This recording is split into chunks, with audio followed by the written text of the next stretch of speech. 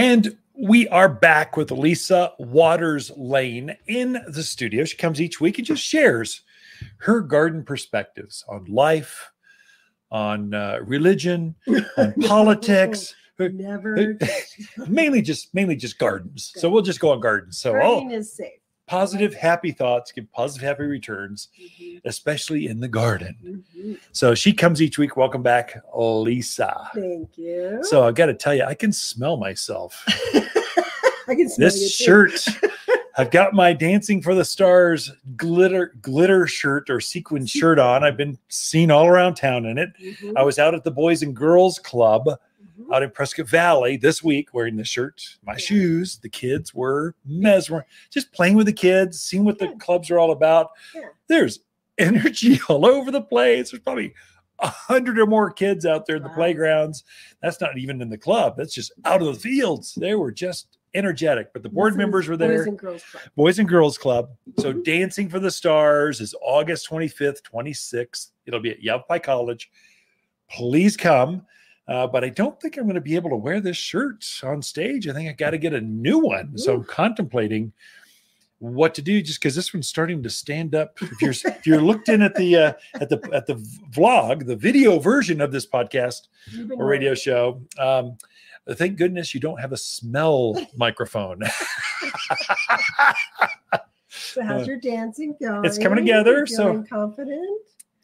So we're in the lead fundraising wise. So we just crossed $45,000. So Carrie Hughes and I, she's my professional dancer. Yes, Everyone keeps asking me, are you dancing with your wife? And they go, neither one of us are professional dancers. We both need help in that respect. So Carrie Hughes is my professional. She's had me dancing, I think 9 hours this week. It's been a lot. 3 practices. Good exercise. On the main, we went over to Yavapai College, saw that theater, the main theater there, the Jim and Linda Lee theater, the main performance hall. That thing is as big as our greenhouse back there. It's ginormous. I don't know how we're going to fill it. Actually, I figured it out. I'm just going to load up 2 4x8 rolling racks with plants. It's going to be tall. I'm just going to roll them on the floor and dance in between them. I've got access to unlimited plants. That is true. We're going to have it. It's going to be a forest up there, a glowing, light-filled.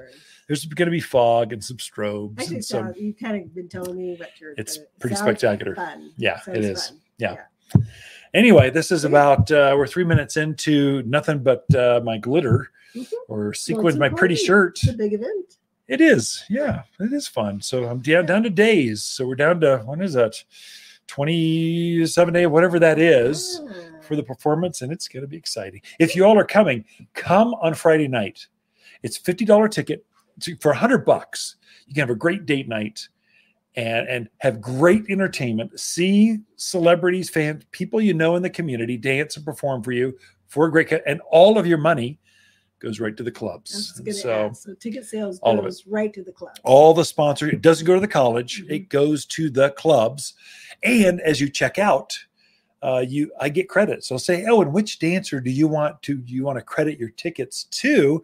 Please say Ken and Carrie, we're trying to raise $100,000, and you take 1,000 tickets at $50. You can quickly get there. So I'm looking for fans for Friday night. As you look at the stage, my fans are going to be the left-hand side. There's something special about that. You want to book on the left-hand side, either balcony, either one, doesn't matter. There's no bad seat at Yavapai College, but please come, consider it a personal invite. Anyway, enough. Gardening. Okay, so let's talk gardening. Yeah. So what I wanted to talk about is planting of edibles. Okay. Fruit trees. You can't say edibles on the airwaves. You're supposed to say pot or marijuana. It's fruiting plants that you can harvest and feed your family with. Fruiting plants. Skip the because a lot of people are asking, is it too late? They're thinking, if I did get it in the spring, it's too late to put it in now. And the great thing about putting it in now, you're not going to have fruit. So that's fine. Who cares? You want it to have roots out. Yeah, so perfect. It's so important for it to root out. The soils are warm. They'll root out. They'll have a good root system to go through fall and winter with. And then when they wake up, They're in their brand new home. Blockbuster next year. Right. You're going to fruit. You're setting the stage now. By planting now, you're setting the stage for a blockbuster harvest next spring. Absolutely. So it's a great time to plant. It is. Don't let people fool you into thinking you can't plant. So all those desert dwellers, they're used to being 120. They can hit 120 at my mother's house down there. That's crazy. Who is going to go outdoors, much less a plant? Yeah. But up here, I think it was 65 at our house last evening. In the evening. 89, 92 today. It's beautiful. So some of the things that we still have a nice selection of, we actually have a really good selection of dwarf nectarine trees. Oh, yeah. So the dwarfs are sometimes hard to get, but super easy to grow in containers. Yeah. If you want to grow things in containers or you have raised beds that you want to grow in, the dwarfs are excellent for that. And we have Garden Delight, Nectazee, and Arctic Sprite. And the other day I was out there, I forget what I was doing, but I looked over and there was a beautiful nectarine. I'm like, I'm eating that. Yeah. I can't remember which tree it was off of, but oh my gosh. All three of those make beautiful nectarines. I think nectarines are, so everyone thinks of that as just a fruit tree, a small fruit tree. But really from a garden design aspect, genetically dwarfed trees are cute. They're small. They're maybe chest high, kind of ball shaped, about 4 feet around. They're cute, ornamental plants that happen to have ornaments they grow called fruits that you can kind of take off. And genetic dwarf, they don't grow dwarf fruits. The nectarine is the same size as a regular nectarine. The footprint of the tree is smaller. Right. So I think we need to design more of those in, just not for the fruit, but just for the beauty of that plant. In the spring when they bloom. Stunning. Oh, yeah. Just stunning. Dark blue blossoms on them. Gorgeous. So, and the fruit was excellent. Another dwarf that we have is actually a fig tree. It's called Fignominal. Fignominal. That sounds fun. It's a little dwarf fig tree. Okay. I think it's 3 to 4 feet tall. Okay. He's just a cute little thing. It'd be adorable in a container. There again, in a raised bed. In a container, it'd be nice because you could move it where it gets easily a little more protection in that winter time and keep it protected. So those are the dwarf guys that we have in. We also have, for regular figs, we have Black Mission and Classics. Chicago Hardy and I want to say one other one, Desert King. Yeah. Desert King. So, and the figs are great because they just kind of produce. It's not like it's a season. They just kind of produce through the season. They're a summer producer. So they're not they don't like spring. They're going to wait. They're going to wait till summer. And then the hotter it gets, the more they grow, the more they produce. They love summer.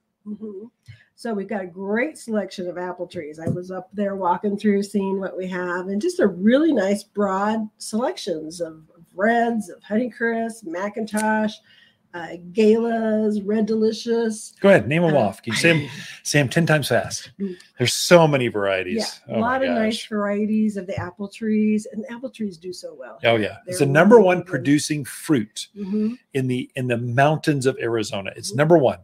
Now, they don't grow down the valley, so they think there's one variety that might grow a small fruit. But apples grow up here. They like the cold winters and going to hibernating and coming out in spring. Everything we have, they like. Same with pears. Number one and number two producers of fruit at elevation. Yep. We do have some pears left as well. Peaches, good selection of peaches out there. Another really good tree for here, produces very well. Plums, a lot of really good plums. But we also have we also have blackberries, raspberries, berries, and grapes. A really nice selection of grapes right now. And just beautiful. They look gorgeous. Again, those like to be planted when the soil is warm. They prefer being planted now. They'll grow more. They'll root out more by growing now. It's just a tremendous time. We're out of time, but boy, if you were thinking about adding some things that are, I think we just need more adorable trees out, like those adorable nectarines and figs, but then also the regular, if you just want a regular tree that produces a pear and apple, they make good shade trees, cherries, nectarines, apricots, peaches, and I'm sure there's more. Ken and Lisa Lane, the Mountain Gardeners. Thank you, Lisa. Be right back after this.